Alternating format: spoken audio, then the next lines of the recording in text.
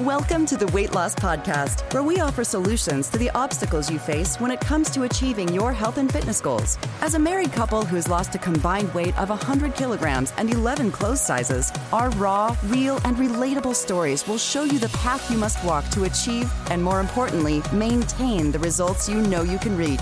Because we know it works. So get ready to share the success and show the results with your hosts, Matt and Courtney. Hello and welcome back to Season 9 of the Weight Loss Podcast. I'm joined, as always, by Matt. Hello, I'm joined, as always, by Courtney. We've never done one by ourselves, actually, have we? So we're always doing it together. I did a couple of, I think, one interview a number of years ago with Justin. It was just me and him. Yes, but yeah. Other than interviews, yeah, we've always done them together. Yeah, no, you stuck with me, love. Sorry. Yes, so welcome to today's episode, which is all around About you. Big challenges. Yes. Yep, so we're going to pretty much run it similar to what we did for the previous episode, discussing my biggest challenges, where I'm going to take the reins and talk about you, dear. Yep. So you've written out a list of the biggest challenges that you faced along the way with your weight loss journey so far. Mm-hmm. Now, I should ask, is there any specific order to this or just what's come to mind? Because I did mine chronologically because my OCD is out of control. No. I've not done it chronologically. So Okay. Just listed in terms of What came to mind? yeah. It's not necessarily these happened in the timeline of my life. Okay, fair enough. I reckon we do very similar to how we did last time, where, get you to talk about what the issues are, how they've affected you. But then, the way we like to do things here at the Weight Loss Podcast, don't just give me problems, give me solutions. Yes. So, as you talk about how these things have affected you and how they've held you back, we'll also discuss how you've either moved on with them or dealt with them or improved at them, and tips you'd give to someone in a similar position. Yeah. What do you think? Love it. So let's lay straight into it, and we'll start with the first one because, hey, this is a news flash. Can I actually, just before, I should have put it on your list. Just a disclaimer before we get into the list. There is not one specific one for my anxiety that I go through and that I have suffered with, because quite a few of the things on the list are happening because of my anxiety, if that makes sense. So I didn't make anxiety, and I've spoken a couple of times in previous episodes here and there, not a lot, but I have mentioned the fact that I have had pretty high functioning anxiety since I was a teenager, but I didn't make it a specific challenge on its own because it feeds into a lot of the challenges I'm going to speak about. That being said, is it still worth having it as a separate one? Is it big enough to be that? Well, we'll touch on it maybe at the end. After I've talked about each of these. All right, fair enough. Any other disclaimers worth mentioning? No, I think that's it. Okay. Well, let's start with the first one. Breaking news. You've written here, I hate working out. Yeah. Really? You would never have known? Tell me more. Well, I dislike working out a lot. Do you dislike it as much now in 2023 as you did when I first met you in 2012? Yeah. Actually, I think it's probably worse.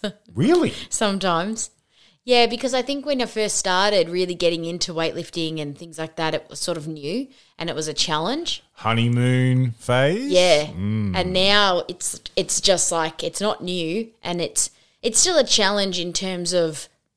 Well, heavy shit's heavy shit. Yeah, you're always trying to beat your previous best performance, but it's not a challenge as in you're learning something new and you're getting good at it and you're learning and that sort of thing. The grind. So it definitely would hate it as much as I always have. Yes. What do you hate about it? I just dislike the whole thing. I dislike the time that I put into it. I dislike the pain. I dislike the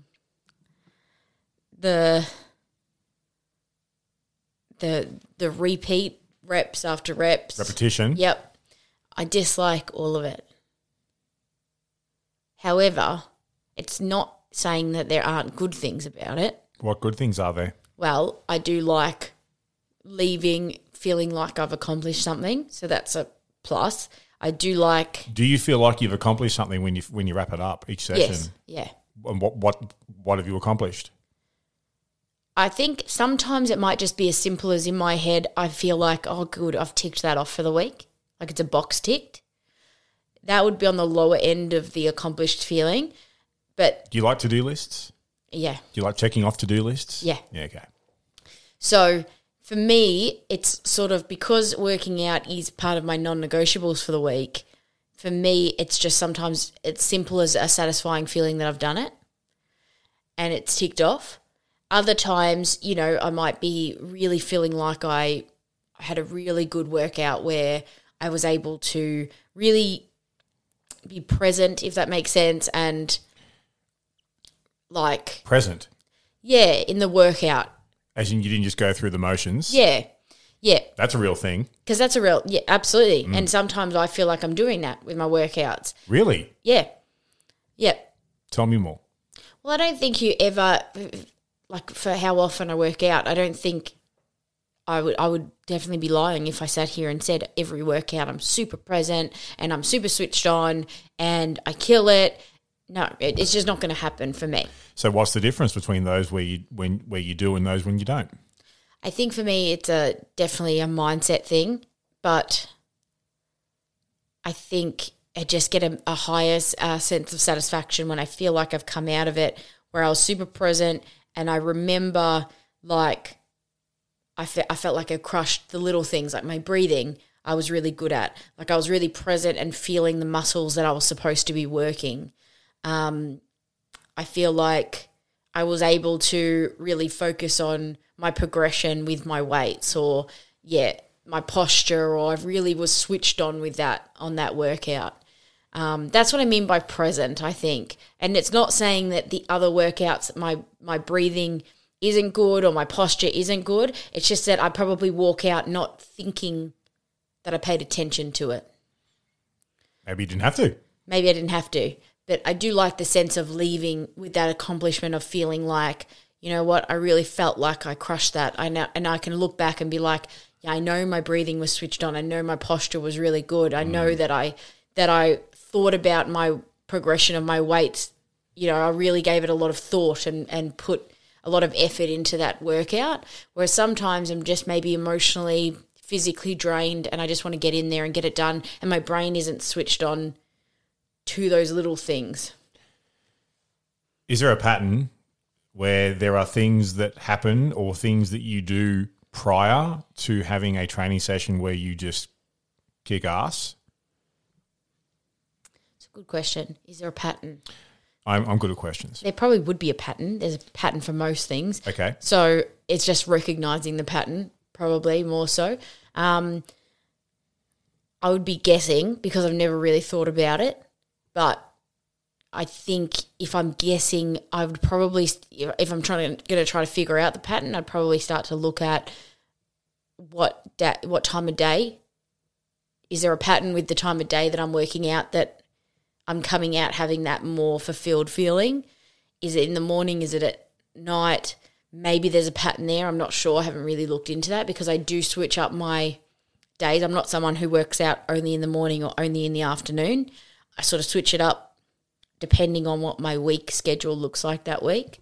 So I probably have to really have a look at that and really see whether that made a difference. I think also just your simple mindset things like stress, anxiety, I'd have to look at those things and just see if they're also impacting. It's worth it. Yeah. Even just for at worst case scenario, you've got information about yourself. Yeah. I think those would be my big things with weights, but I don't think I'll ever get used to the feeling of cardio or really enjoy it. Fair. Which is fun. Would you say you're consistent with exercise? Yes. How long would you say you've been consistent for?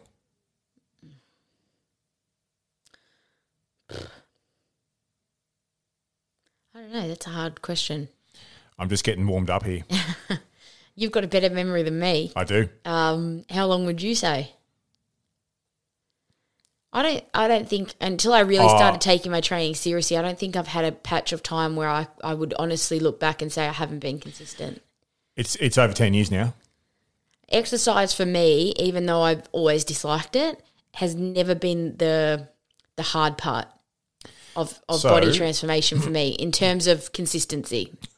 So then how is it possible for someone who professes to dislike exercise so much, how have you remained consistent for so long? I think for me it was able to do that by making it a non-negotiable quite early on. Why is it a non-negotiable? I think it's a non-negotiable because it has to be done. In terms of body transformation. Does it though? Yeah, and I knew straight away, early days, I sort of knew, okay, I see the benefit of this. I understand now why weight training is important.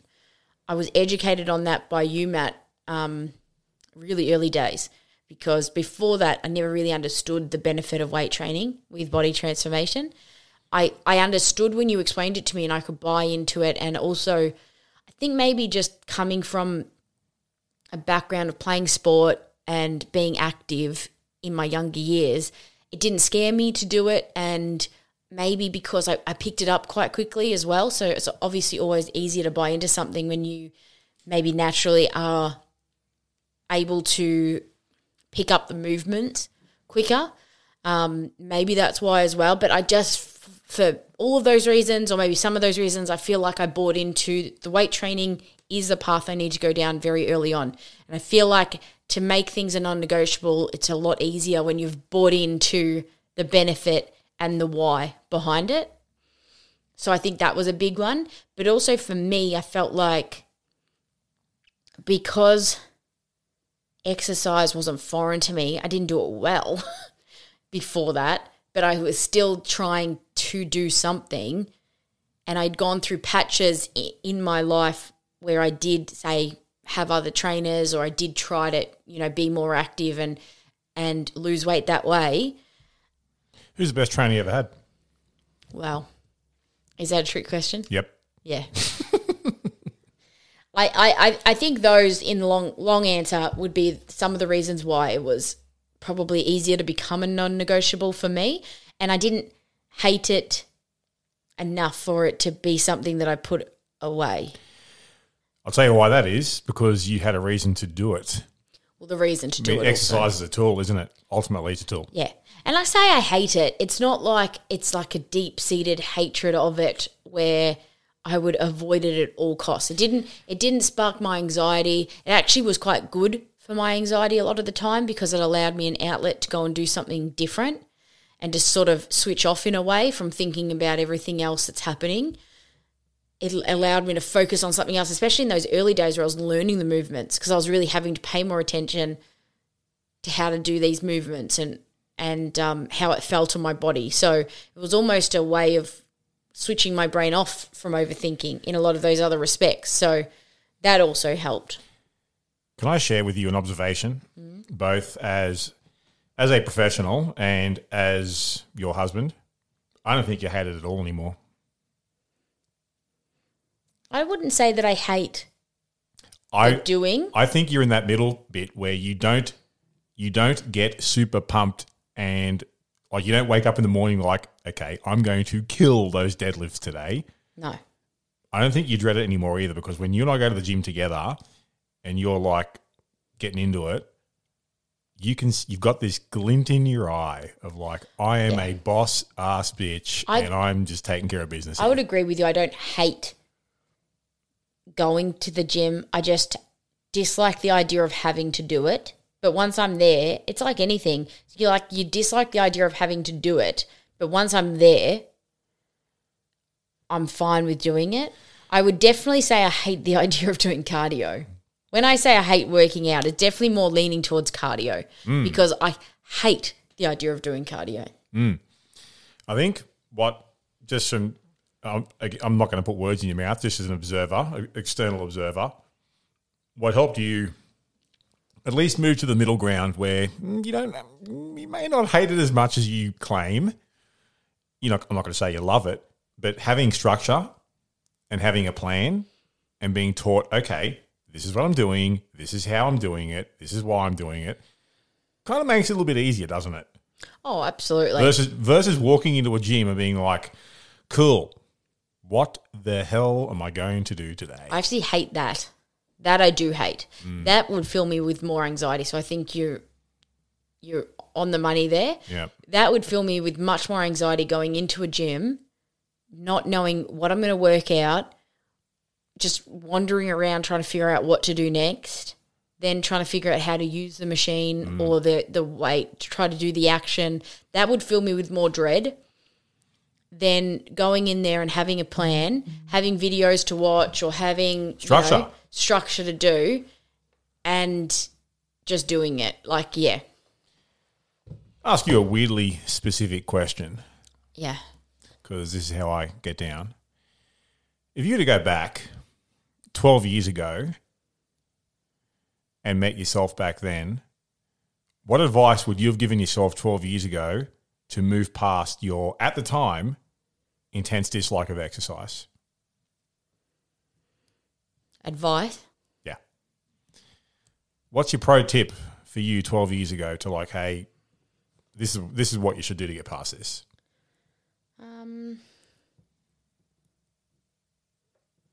That's a good question. Question without notice.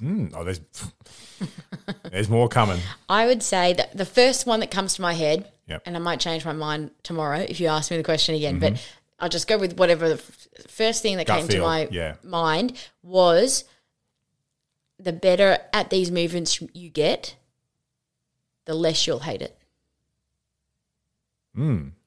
So practice on getting better at the movement and understanding the structure, and then you will hate it less. Is that the same advice you would give to someone who is either terrified of exercise or just intensely dislikes it? Same sort of advice you'd give there? I think the same sort of advice I'd give someone who's afraid of exercise. Yeah. I think you'd have to understand what they're afraid of specifically, but most of the people I've heard of in the past that are afraid of exercise, more overwhelmingly, it's either they're afraid to exercise in a gym space where they feel judged or they're afraid of injuring themselves. And I think if it's one of those two things, then again, the same advice would apply. If you really focus and get good at the movement that you're doing. How do you do that? Practice. Practice by doing. How do you know what movements you're going to do? I mean, isn't half the issue walking in the gym? You say it yourself.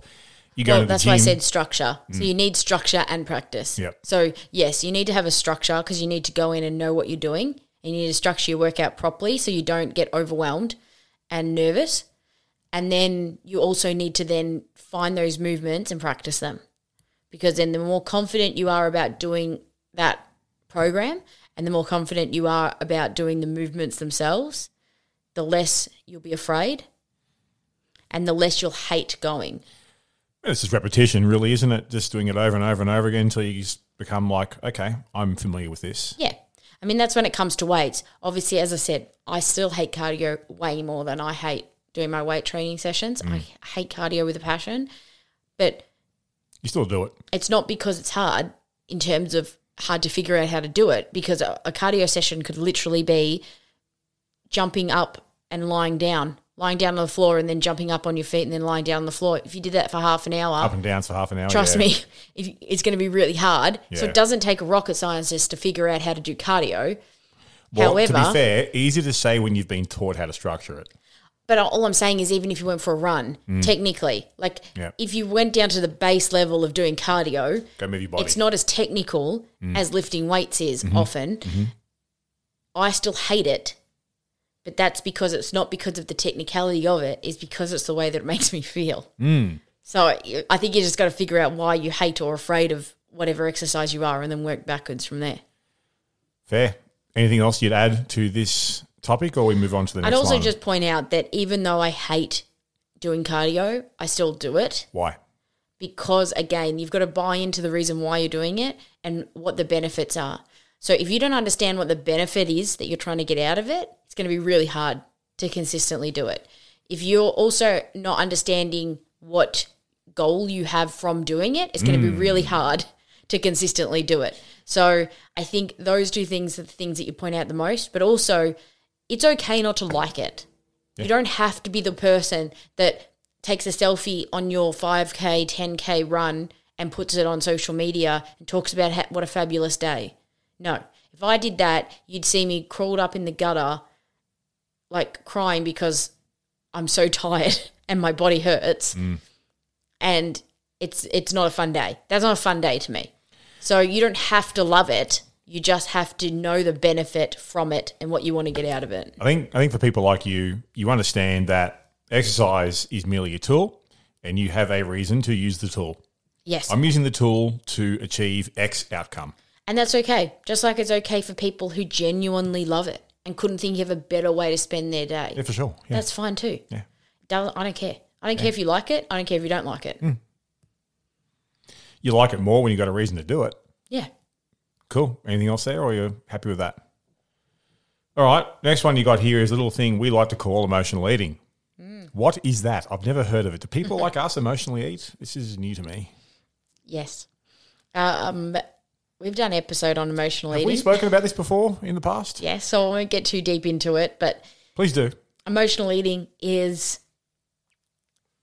to me, I've never actually looked up a formal definition of it, but to me it's basically eating because of an emotion you're feeling. So you are eating as a reaction to feeling emotion. It's emotional response. So whether that be emotion of happiness, sadness, anger, anxiety, stress, boredom, there's a lot of different emotions that can come into it, both positive emotions and negative emotions. It happens to both. But for whatever emotion, you will eat as a reaction to. And then sometimes it's also unconscious. So sometimes actually unconsciously eating as a response to a certain emotion. What emotions have triggered off emotional eating for you in the past? Mine's always been on the negative side. Okay. So whether that be boredom or stress tends to be where I would go to food. I would say that I probably never did it unconsciously. I knew I was eating as a response. My unconscious part of my emotional eating came from the amount I ate. So I would not realise often how much I ate in those binging sessions until afterwards. And then you look back and you think, shit, did I eat that entire tub of ice cream? Yes, you did. So it's probably that was my sort of area of unconsciousness, was the amount that I would eat. I knew that I was reaching for usually sweet things. So it was usually chocolate, ice cream, lollies, these sort of things that I would reach for when I was having these moments. And, unconsciously eating a lot. How old were you when you think this was an issue? I don't have a great memory from when I was a kid.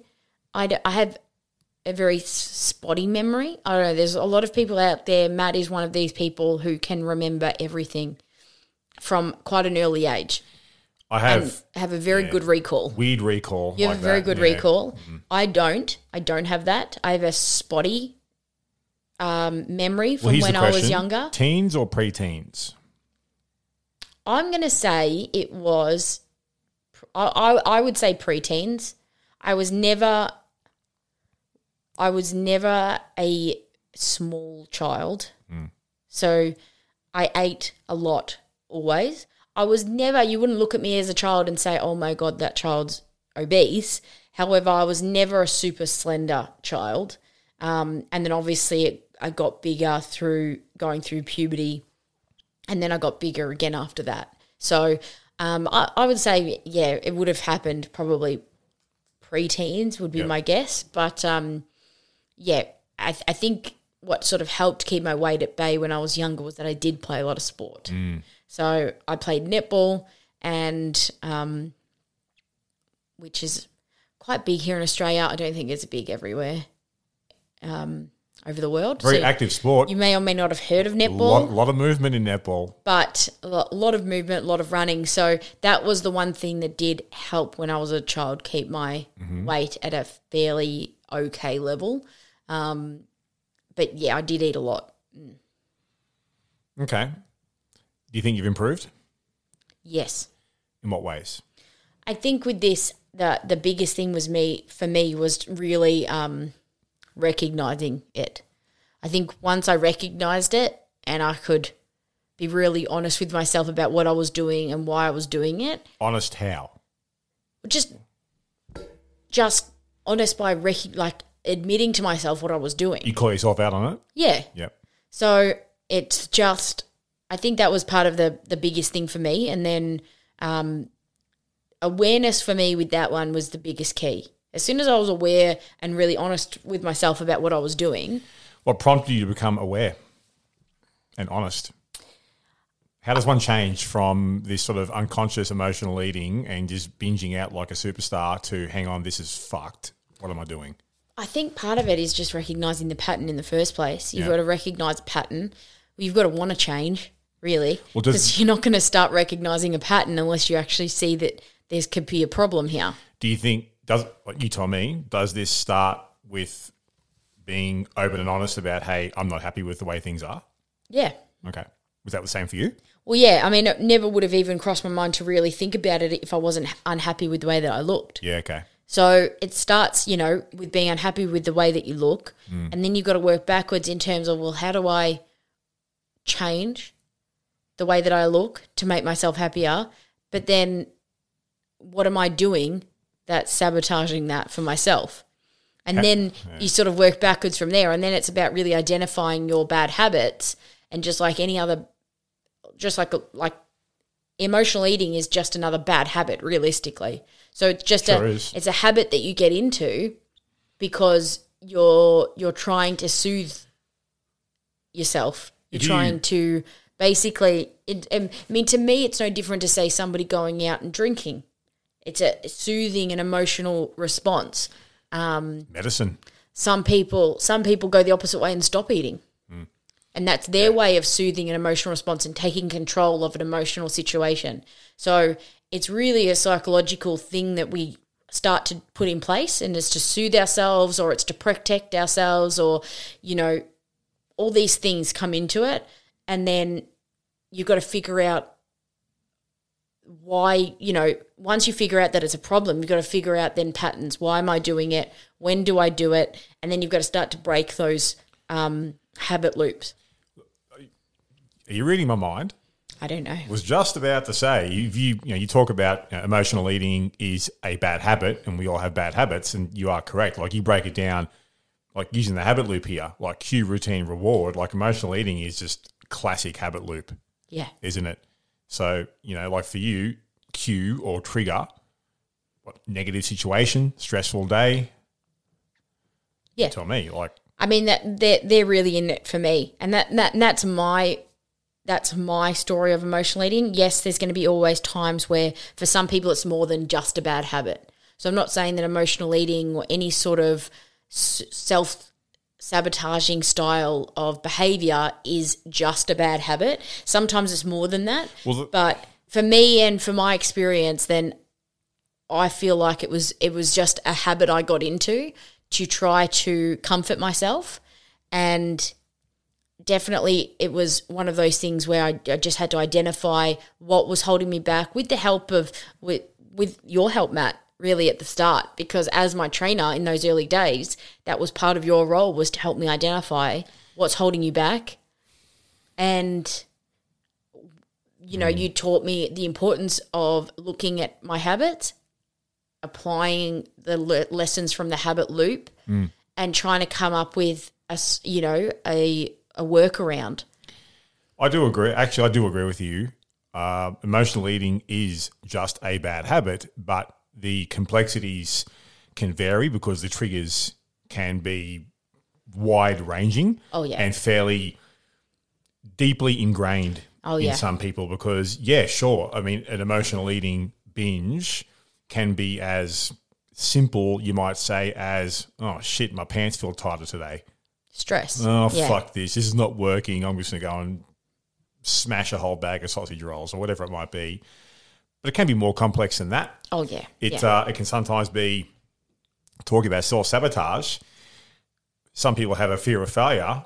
Some people have a fear of success. Yeah, and I think, as I said, emotional eating for me was always on the negative side. There's some people out there that will emotionally eat for positive things that happen in their lives. Boredom is a really big one that I think a lot of people go through. For sure. And that was definitely in there for me as well. So it wasn't just stress or anxiety. It was also boredom. I was bored. I would eat. And I think for me as well, I got in that cycle of I wasn't super happy with the way that I looked. I didn't go out very much. So when I was in my early, 20s and late teens to early 20s, I never went out to clubs really or bars or socialized in those sort of environments very much. I think I fell back on the fact that my work was on weekends. It was often nights. So I sort of got out of doing that. Now, was that an excuse at the time? Yes. But there were still nights I didn't work that I could have organised to go out and I just didn't want to because I wasn't happy with the way that I looked and I wasn't confident with the way that I looked. So I would sit at home and that's where boredom and self-pity and that sort of thing would kick in. And that for me was the times that I would really binge.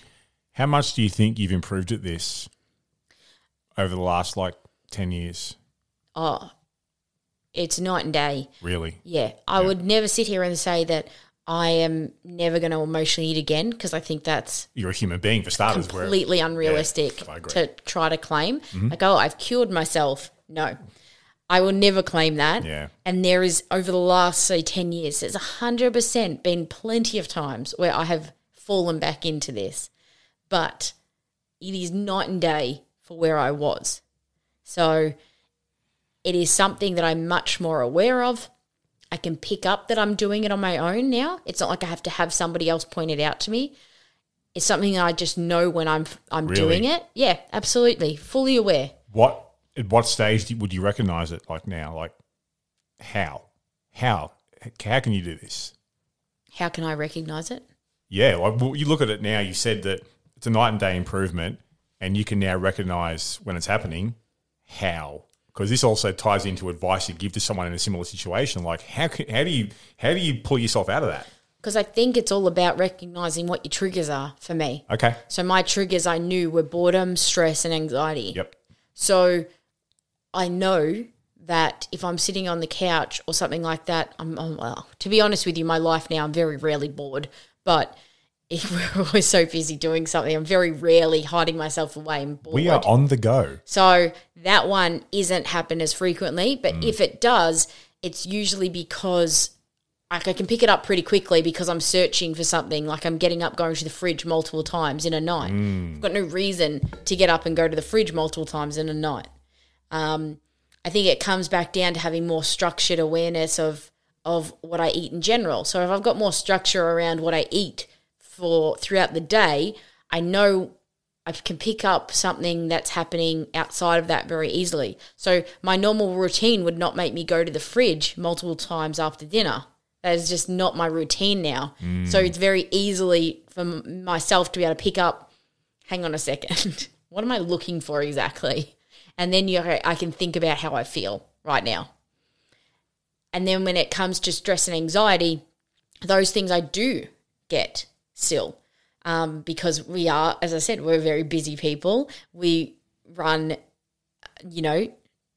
businesses and it's busy. We have things that happen in our personal lives that keep us, busy. And well, it's part of adulting, isn't it? There's stress and challenges involved. Like it's part of life. Absolutely. Yeah. And I think the biggest challenges for me now where I'm at would probably be less boredom and more stress and anxiety and keeping those things under control. But again, I think for me, I've been dealing with those two things as a part of my everyday life now since I was a teenager, that I've come up with the knowledge now of just making sure that I'm really present and aware, and I know when I'm feeling anxious. And it's a different feeling. It's hard to explain. For me, I know when I'm feeling anxious as opposed to when I'm feeling stressed. It can't really articulate to you exactly what the differences are for me, but I know what the difference is in the way my body responds and the way it makes me feel. So I know whether it's stress or anxiety I'm feeling, and I know then that I already am sort of like my red light of warning goes on automatically, because I know if I don't focus on this and deal with it, or talk to you, Matt, or talk to somebody where I can talk about what's stressing me out or causing me to feel anxious, I already know that that's where I would, if I just let it go, that's where I would end up, binge eating. So I think for me, it's just having those people around me that I can trust, and knowing my body, knowing what I'm feeling, and knowing, okay, I actually have to talk to somebody about this now, because if I let this go, if I just try to bury this, it's going to be a problem. Sounds like you actively take control of the situation and assume responsibility. Yeah. You proud of yourself for the improvements here? Yeah, I am. On this list, there's a few things on this list. Yeah. Is this the biggest one?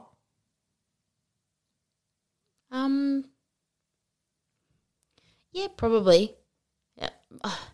I think that... Maybe I should ask you this after we've gone through them all. Yeah, let's go through. Let's keep going.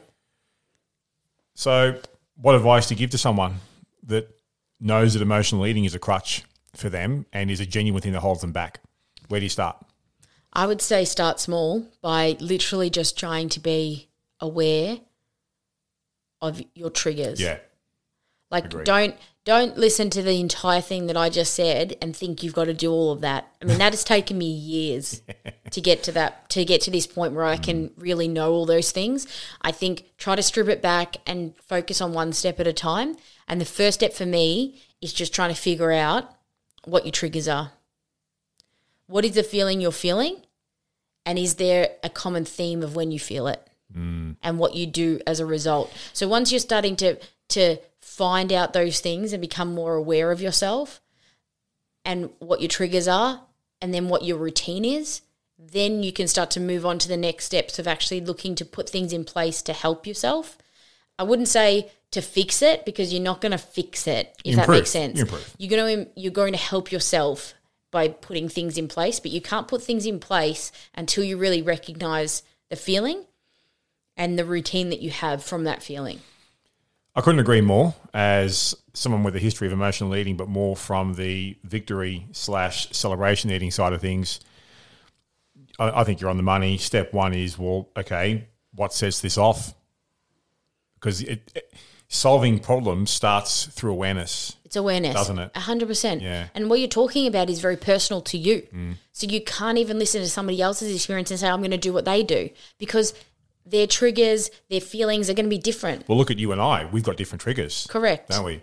And I can't sit here and really articulate to you the difference that I feel in my body between when I'm feeling anxious and when I'm just feeling stressed. There's a range for me, I feel personally, between worried, stressed, and full anxiety. And I've got to the stage now where my body will tell me where on that range I'm at, and I can adapt accordingly. I can't articulate that to somebody else because I don't know how to put it into a feeling like that into words, and also it doesn't make any sense to do it because it's going to feel different in your body, and the emotions are going to feel different, and your emotional reaction is going to be different. So that's why you can't take somebody else's path and just say, I'm going to follow this. You have to be aware of your own feelings and your own emotions and your own triggers and your own routines, and then come up with a plan to help yourself from that. But the second thing I really want to fixate on is please don't try to do this all at once. Give yourself a break and take your time to get it right, because the more pressure you put on yourself, to get this right, and the more things you put on yourself to try to fix straight away, the worse this is going to get for you. Would you also say don't try and fix this always by yourself? I would say for me personally, I could not have worked on this without having somebody to help me. So me personally, Good no. old-fashioned support, yeah. I absolutely needed support. I still need support on this. Well, humans are emotional creatures. It's like, I know I've been doing this for a living now I'm coming up on 13 years this year since starting doing this professionally. The entire time I've been doing it, obviously been exposed to many, many, many hundreds and hundreds and hundreds of people. Literally on one hand, will I tell you the people that I've met who don't emotionally eat, they eat for fuel, only for fuel. Yeah. We're talking less than 3. Yeah. So by the way, I'm not on that list. No. So I'm not saying I'm immune, because it's part of being human. And I think you're right in that it's a very personal thing. The habit loop is universal. Yeah. Cue, routine, reward. That structure is easily applied to anyone and any type of emotional eating. But within the cue, routine, reward is going to look different, isn't it? From person to person to person. Yes. But I think a generalized recommendation, you can almost say this pretty much for anyone with this, like, create awareness first. Yes. And then you go from there. Yep. Anything else you would add to this before we move on? No, I don't think so. Well, I should tell you, we're going to move on to the next one. And I think the next one should probably be the last one for this episode, because otherwise we're going to be here literally all day. Because I've talked too much. You have not. You're not talking too much when you're being helpful. Yep. So I disagree. However, if we were to attempt to go through this list today, we will be here until the end of next week. Okay, let's not do that. So good news, season 9 gets longer because we're going to break this up into a second parter. Okay. If we need to, we'll do a third parter. So let's just do one more. Yep. And then wrap it up and come back and we'll do another part. Playing off of emotional eating, proximity eating. Yeah, this one does definitely play off. So for me, they've sort of gone hand in hand. What is proximity eating, Courtney? So proximity eating is really just eating because something's in your proximity. So it's eating because something's easily accessible. So it's eating because it's there. Goes back to the a simple way of saying it. What is, please, as a reminder, what is the rule of proximity? If it's there, you will eat it. Yeah. Kind of simple, isn't it? Yes. So proximity eating is basically that. So if it's nearby, you can eat it. If your favorite style of food is nearby, you will eat it. So I'm not saying that all food. So yes, if there's if there's a box of broccoli on the kitchen bench, I'm not going to eat it. For me, it would be like if there's a bag of licorice. There is no risk of me eating it. No. However, it really comes down to your favorite style of food. So if there is anything sweet, like cookies or chocolate or... Let's look at you. If there's buckets of ice cream in the freezer. If there's ice cream in the freezer, I'm going to eat it. If there is... blocks of chocolate. Chocolate, as I said, cookies, slices. If there's even like when it comes to meals style food, if there is some sort of style food that I just love, like pasta or I'm just trying to think what else, like roast potatoes. Like if they are there and if I am falling into that emotional eating style, I will eat it quickly. But this one also for me is big on the boredom thing. Like I feel like proximity eating comes down to a lot of boredom. Like if you are bored or if you're not paying attention, you'll just eat what's closest to you. And it does tend to be less of those things that need to be warmed up or something like that, because what it is about, it's about quick convenience, usually unconscious style of eating. Just grab and chew. It's not going to usually be those pastas or roast vegetables that I love in the fridge, because that involves more effort to actually prepare, like heat up or get ready. the main proximity eating factors are going to be those things that are literally readily available. Snacking? So the chips, yeah, it really comes down. It is snacking, isn't it? So it's the chips, it's the biscuits, it's the chocolate. It's the things that are literally right there. No preparation required. No thought required. No thought required. It's just that you're going to grab it and you're gonna eat it. Yep. And this happens a lot. I find it's happened with me back when I had a big problem, obviously with emotional eating. It had a big problem with me when I had no structure to my eating. So I would go long periods of time without eating. And then, of course, what happens? I get hungry. Yeah. And it happened to me a lot when I was working. So I'd work and I wouldn't stop to have an actual meal, which meant I would get hungry, which means every time, as I worked in hospitality, every time I went into the kitchen and there was something sitting there, I would eat it. Yeah. So they would often have, in hospitality kitchens, they often have food put aside for Staff. the staff members. So I would just pick at it By the constantly. way, when you got a good chef, good food. Good is put food. aside too, isn't exactly. it? Yeah. But it's, again, it was the easy things that I didn't need to heat up or I didn't need to sit down and actually use a knife and fork for. This isn't usually what is considered proximity eating. Proximity eating is the little smaller snack style foods that you're taking a bite of. You're taking a slice of chocolate. You're taking a bite of a cookie and then you're coming back and then you're taking another bite and then you're coming back. You know, it's that unconscious, often grazing style of eating because it's there and it's accessible and it's easy to get to. Rule of proximity is hard to beat, isn't it? Yeah. So back when I worked in hospitality, I think that was my time of my life that I had the biggest problem with proximity eating. Yeah, okay. Because as I said, I had a big problem with not actually sitting down and having structured meals. So I'd go long periods of time between meals and then I would get really hungry. Well, this sort of leads into the next question for you. How have you improved at this? Because it sounds like you've improved at it. Is that correct? Yeah, so for me, the biggest trigger for this was to actually just have structure to my meals throughout the day. Structure in what way? To have set meals that I was going to have throughout the day. So if I knew that today I have to sit down and eat breakfast, lunch and dinner, something as simple as that, like that's just not what I would do usually. So I'd have breakfast, I might have a small snack before I went to work if I was going to do, say, an afternoon, evening hospitality shift, but I'd never actually then have a proper lunch or a proper dinner. And I would just go through and then I would have maybe soft drinks, things like that, to have that sugar hit throughout the afternoon. And then I would get to like 9 o'clock at night and be hungry and I still wouldn't have dinner. And then I would just I'd go and get some chocolate or I'd get one of the leftover desserts or I would have something like that. Something really easy where I'd just grab it, go, keep going. But for me, that also caused a problem is because you're not fully aware of how much I would eat because I'm having little bits constantly because it's there. I'm not fully aware of what I'm eating. It adds up, doesn't it? There's no nutritional value in that food when you're skipping dinner and skipping lunch to actually just have a cookie or chocolate.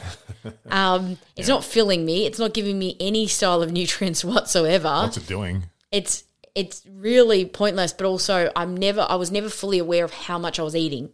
So I could have got to the end of the night and you had said to me, how much did you eat today? And I'd tell you probably way less than I really ate because in my mind I was only having little things here and there. Isn't that classic portion distortion? Yeah. So that was probably for me when it was at my worst. So as I said, structured meals. So I'd really make sure I gave myself a goal of every day, whether I was working or not, I was having breakfast, lunch and dinner. Like I was actually going to sit down and have breakfast, lunch and dinner. And then when I was at work, I made sure that when I did have dinner, I actually went and sat down. So I wouldn't be standing while I was eating. So that for me was another thing where it like literally made me stop and take time to think about what I was eating and sit down and just actually eat. Sounds like it's a combination, correct me if I'm wrong, of like a structured / consistent eating pattern and actual preparation of real food. Preparation of real food. And that's not to say that I didn't still sometimes like have to pick my food so I didn't take too long eating, because obviously sometimes break times weren't big. Well, it's part of the structure, isn't it? Having food that could be cold. That's often what I would do. So I would make sure I packed food that I knew was going to be nutritious for me, and I didn't rely on just what was going to be left over in the kitchen for me to eat. And I also made sure that I packed food when I was on those bigger shifts that I knew that I could eat without having to do too much preparation, or sometimes even heat up at all, as you said, because sometimes it just wouldn't be it's not viable. Time to actually just sit there when other people are also trying to heat up their food, and there's only one, you know. The queue to the microwave when you work in an office, and there's like one microwave and it's lunchtime. Ugh. Yeah. So that was often the things for me, is just having those sort of goals, but really setting myself a really simple goal to start off with, which was literally just have 3 meals a day, have 3 actual meals a day. And then that helped because obviously when I was at work or, you know, working or whatever I was doing, when I was busy and I was thinking about grazing on food that was just sitting in the kitchen, I knew that I had dinner to eat. And then I had that focus on of actually just eat dinner, and then if you want to have one of those snacks, have one after. So I knew I had to set myself a goal of only having a sweet thing after my dinner. It can be easy to avoid those things when you're full. That's why, I did it that way. But my other big thing that I did back then was just to stop buying a lot of that stuff for home. So it was hard because when I first started trying to change my habits, I was actually living at home with my family. This was my early 20s. Yeah. So I was actually still living at home with my family at the time. My brothers were quite young. They were still going to school, if I remember correctly, at the time. Yep. So obviously they had snack-style food, chips and chocolate, and, you know, my parents, especially my dad, is a big sweet tooth, so there was always a bowl of lollies on the table. There was always chocolate. There still is. There was always chocolate in the house. So at those times I had to come up with boundaries for myself around it, because I couldn't not have it in the house because it's not my house. Yeah. So I had to work around it. But then when I moved out and we got our own placemat, it was a lot easier in terms of not having it in the house if we weren't going to eat it. So we set ourselves a rule that we'd only buy something that we wanted to eat, if that makes sense. Like, I know you want to eat everything, so that doesn't really make sense. But if we're going to buy it, we're going to eat it then and there. It's not like we're going to buy something and put it in the cupboard just in case we have friends come over and they might want this or something like that, because we know that if it's in our house, we're going to eat it. I reckon that's the safest bet, and it still is the safest bet for us now. If it goes into our shopping trolley, it's going into our belly. Yes. Simple as that. Yes, that's a good way to put it. Yep. Yeah. So I think when people say as well, like, oh, but I've got kids or I've got this, I do understand because, as I said, I was living at home when I first started this for me, and I didn't have control over what was in the pantry either or in the fridge. So I had to really set myself boundaries on that.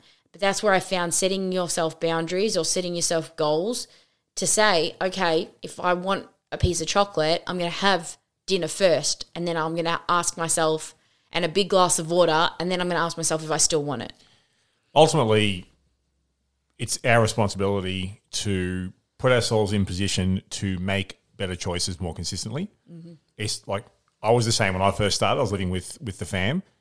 It's, you know, they have their food, I have mine. It's not their fault if I am lazy and take what I would consider the easy way out and just eat the same shit they do. Yeah. So do you feel like you're sort of on top of proximity eating these days, or it's in control? It's in control, definitely. I think it definitely feeds in with emotional eating. Yeah. So for me, it's in control. I feel like if I'm going through a phase where I'm not controlling my emotions and that is triggering emotional eating, then definitely I would say that it still factors in, because just like any other human, I can convince myself it's a great idea to buy that block of chocolate, and I'm not going to eat it all in one night. And you may not eat it all in one night. It may be over the course of 2 nights. Correct. And I think now I've got to the stage where I can do that more. I can buy a block of dark chocolate and leave it in the fridge and eat it over the course of some time. However, it is still there, and if it does play into my emotional eating. So if I'm feeling stressed or anxious or upset, it can then disappear. So I do still have to be mindful of how much proximity eating does play in to my emotional eating. That's why, for me personally, I don't buy blocks of chocolate. If I was going to bring chocolate into this house, small. Yeah. Control the portions. I think there's certain things that you can control. So for me, when I bring, say, blocks of chocolate in the house, they don't tend to be the style of chocolate where you can eat a lot of. So I try to buy quite high percentage dark chocolate. How high? So, I mean, I can easily eat 90% dark chocolate. And the good thing I find about that is I couldn't eat a whole block in one sitting. Ugh. Because of how bitter it is. So I quite like it, and I love it, say, a couple of blocks at night with a cup of tea.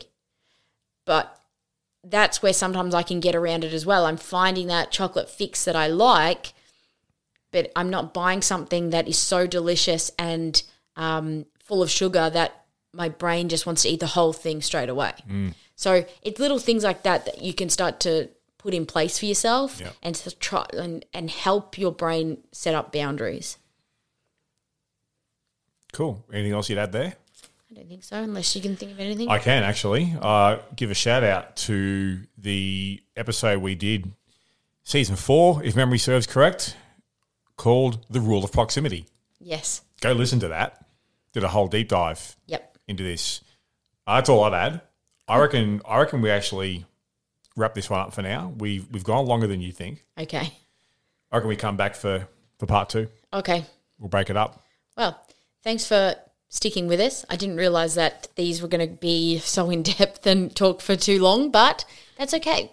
These things happen. Well, when you have someone that just likes to ask a gazillion questions, these things can happen. And we're going to adapt on the fly, and we're going to come back for part 2. So thank you for sticking with us for this longer than anticipated episode. I hope you got something out of it. And most importantly, we're looking for the value, aren't we? That's right. So give a shout out to our Facebook group. Yes, the Weight Loss Podcast. We'll wrap this one up, and we will come back next week. Yeah, we'll see you then. Thanks for joining us, and we will speak soon. Are you ready to share your success? Head over to our website for full access to our show notes, resources based on today's topic, and links to our Facebook group so you can share your story with our hosts and many others out there who are looking to achieve and maintain their health and fitness goals. You can find all that and more exclusively at theweightlosspodcast.com.